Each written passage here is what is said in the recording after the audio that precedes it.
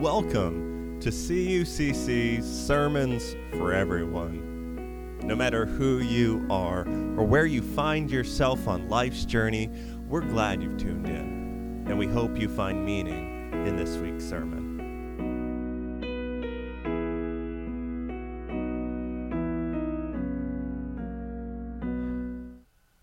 Well, friends. How about we open up this ancient and sacred text once again and see if there's something relevant and life-giving for us this morning. Now, as many of you know, I've been talking about wanting to dig into the book of Leviticus for a while now. And I know, you don't have to say it. You're pretty excited too. And if you have no idea what the book of Leviticus is about or why people might have just laughed, it's okay. They probably haven't read it either. And I can hardly blame them because you see, the church doesn't typically read Leviticus. The capital C church has a device called the Revised Common Lectionary. It's essentially a calendar which offers pastors 4 carefully curated scripture passages that can be preached on every week on a 3-year cycle. Which means you can look out 3 years in advance and know exactly what you might preach on. The administrator in me loves the idea. However, I did say that they are carefully curated passages, right? So do you know how many times the book of Leviticus comes up in that 3-year cycle? Once. 3. I mean, that still would have been bad. Once. One time, one Sunday, in 3 years, there are 5 verses, and they're not even sequential verses.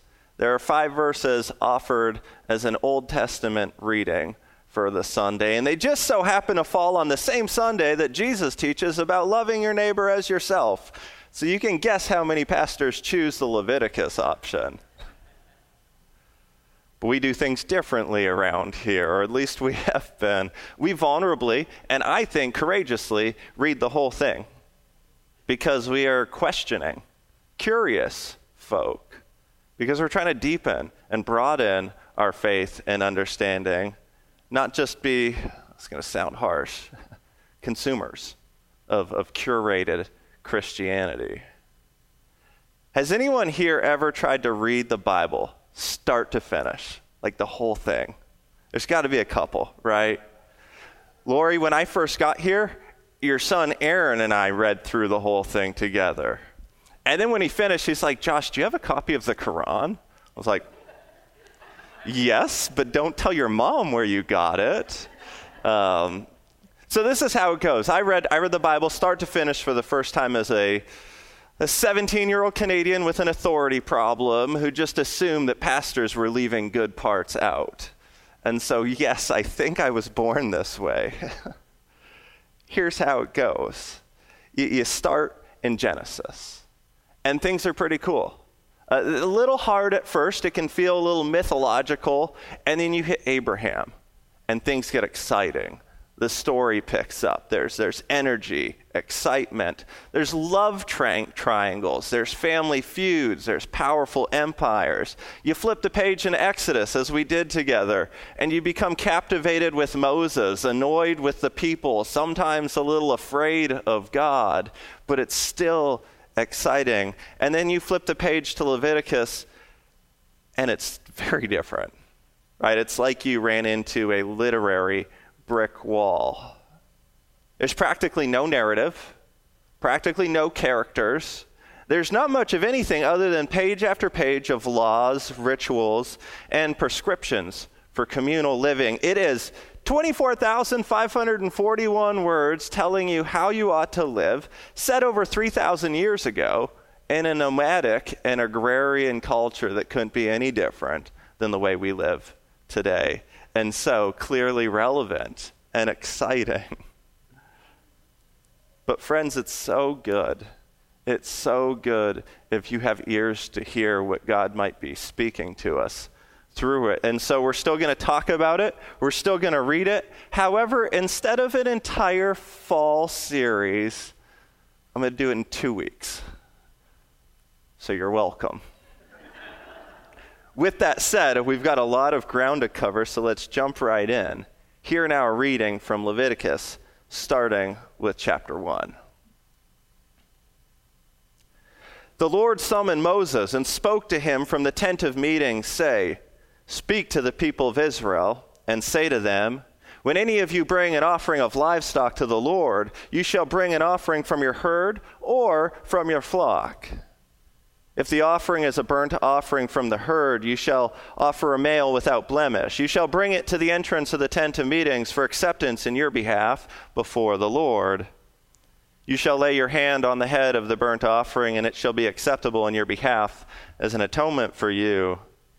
The bull shall be slaughtered before the Lord, and Aaron's sons, the priests, shall offer the blood, dashing the blood against all sides of the altar that is at the tent entrance of the tent of meetings. The burnt offering shall be flayed and cut up into its parts. The son of the priests of Aaron shall put fire on the altar and arrange wood on the fire. Aaron's sons, the priests, shall arrange the parts with the head and the suet, which is like the hard white fat, on the wood that's on the fire on the altar, but its entrails and its legs shall be washed with water. Then the priest shall turn the whole into smoke on the altar as a burnt offering, an offering by fire of pleasing odor to the Lord. If your gift for a burnt offering is from the flock, from the sheep or goats, your offering shall be a male without blemish. Shall be slaughtered on the north side of the altar before the Lord, and Aaron's sons, the priest, shall dash its blood against all sides of the altar. It shall be cut up into its parts with its head and suet, and the priest shall arrange them on the wood that is on the fire on the altar, but its entrails and legs shall be washed with water. Then the priest shall offer the whole and turn it into smoke on the altar. It is a burnt offering, an offering by fire of pleasing odor to the Lord. If your offering to the Lord is a burnt offering of birds, you shall choose your offering from turtle doves or pigeons. The priest shall bring it to the altar and wring off its head and turn it into smoke on the altar, and its blood shall be drained out against the sides of the altar. He shall remove its crop with its contents. If you've never slaughtered a bird before, the crop is like a muscular sac that keeps undigested food in its throat. You got to remove it before you slaughter it.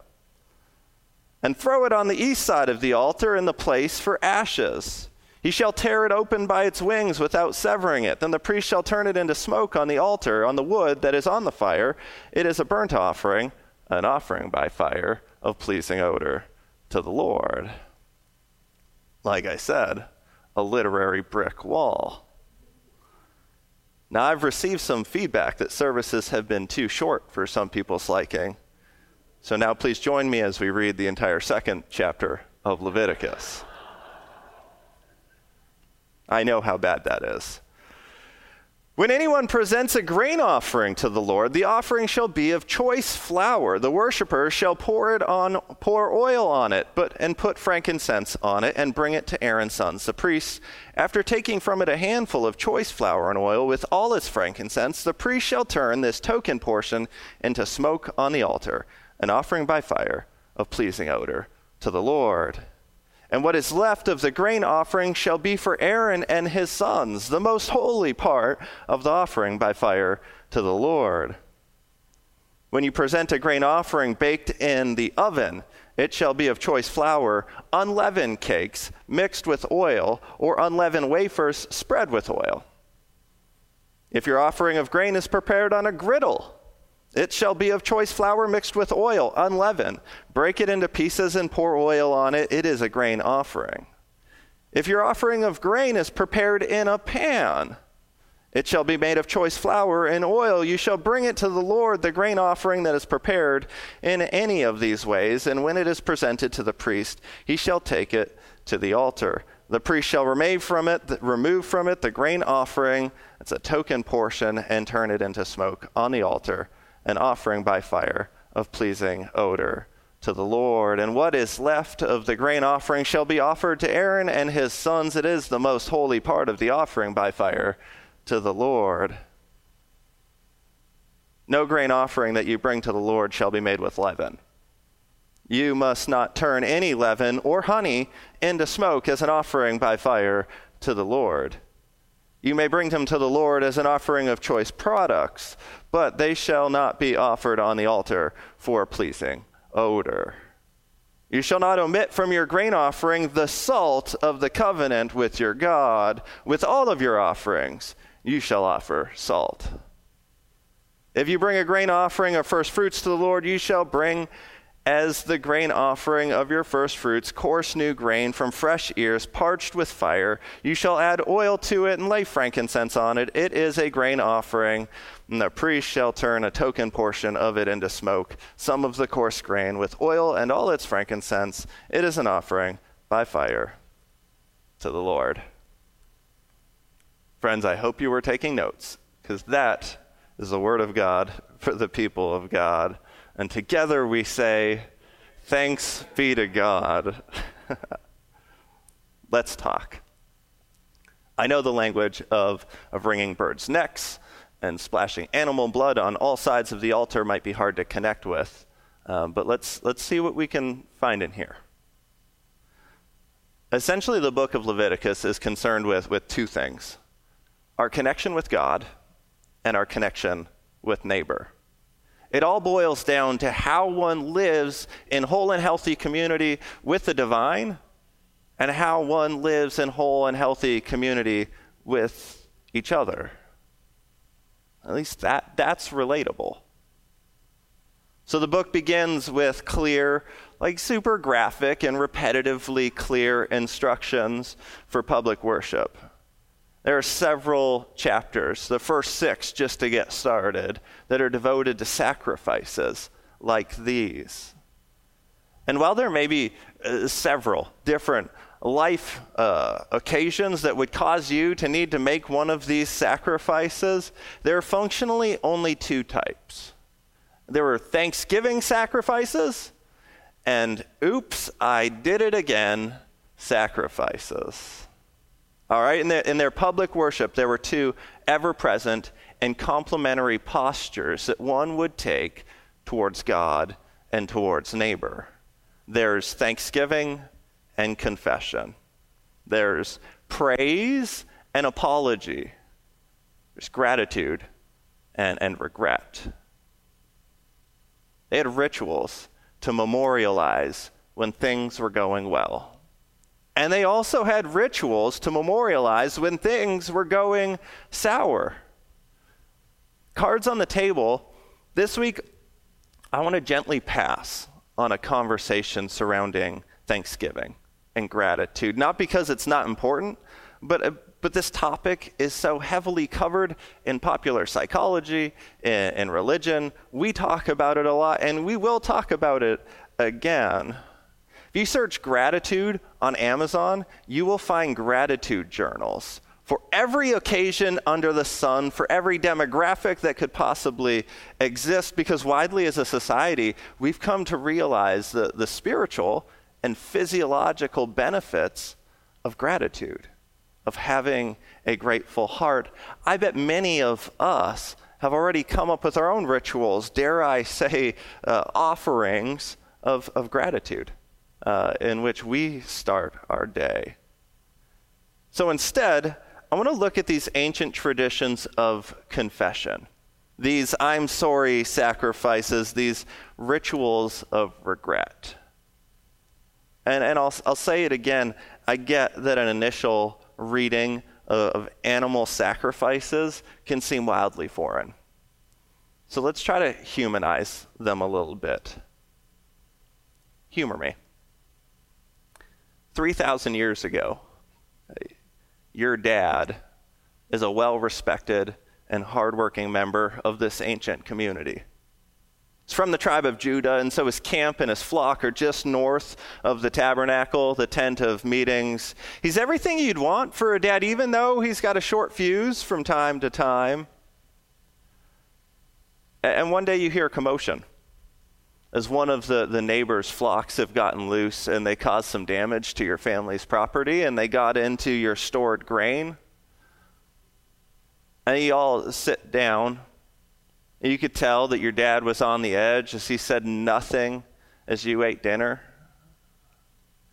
Little did you know your dad was furious, like angrier than he has ever been. Little did you know that that was the last of your grain, that he had been portioning out your grain for months to make sure everyone would stay fed. Little did you know that after falling asleep, your dad marched over to the neighbor's farm and began taking grain to make up for the damages caused. And little did you know he got in a fight with a neighbor and ended up hurting the neighbor's eldest son. And so what does he do now? Right? He can't just move to New York or call Judge Judy.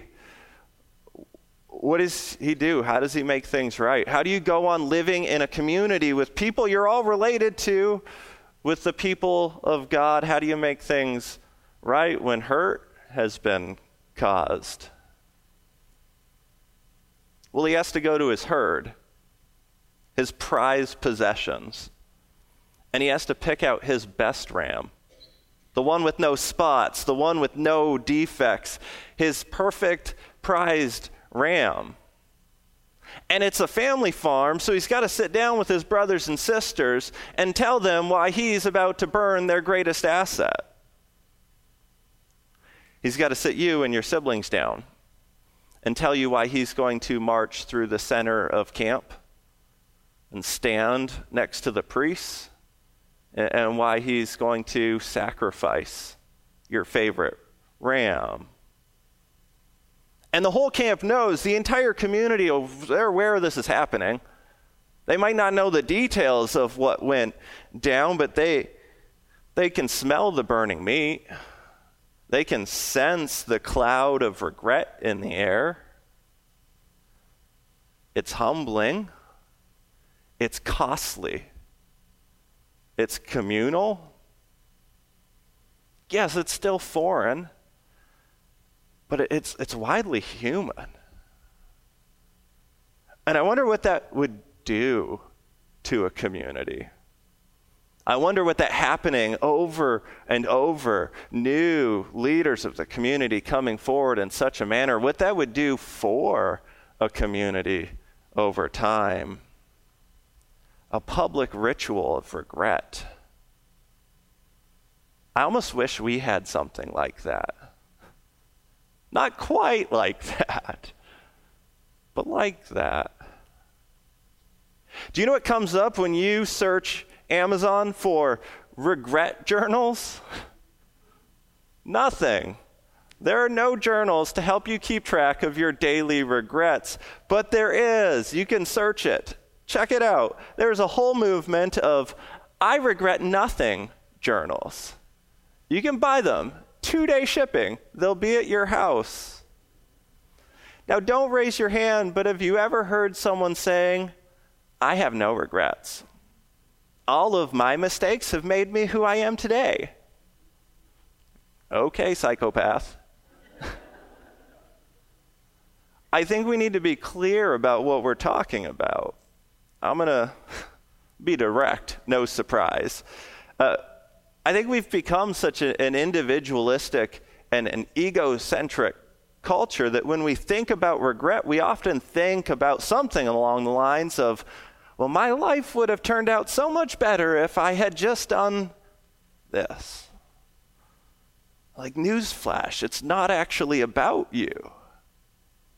You see, true, healthy, communal regret recognizes that every single person that we have ever come into contact with has in one form or another experienced hurt, pain, and suffering. Can we agree on that? There has never been a life lived without some form of pain and suffering.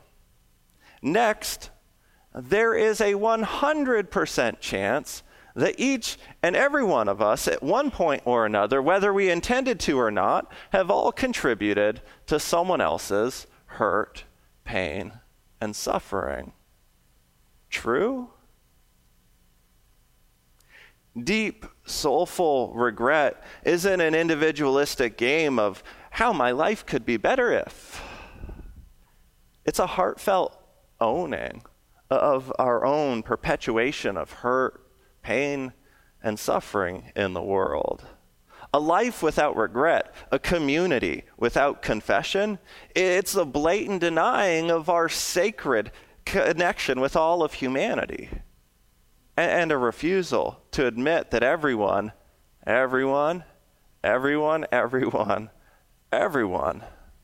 contributes to the mess from time to time. You might not regret the mistake, but I bet you the person on the receiving end does.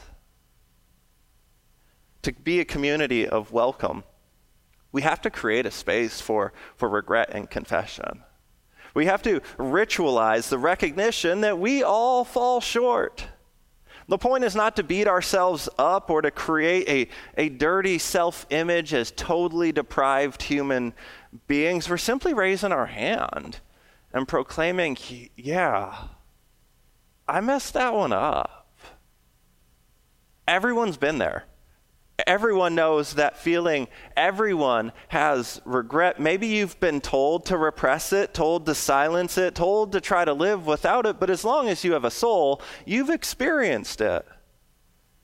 And often the best way to hold your regret, to live in community with fellow regretters, is to own it, to name it, to publicly recognize it, and then to move on from it.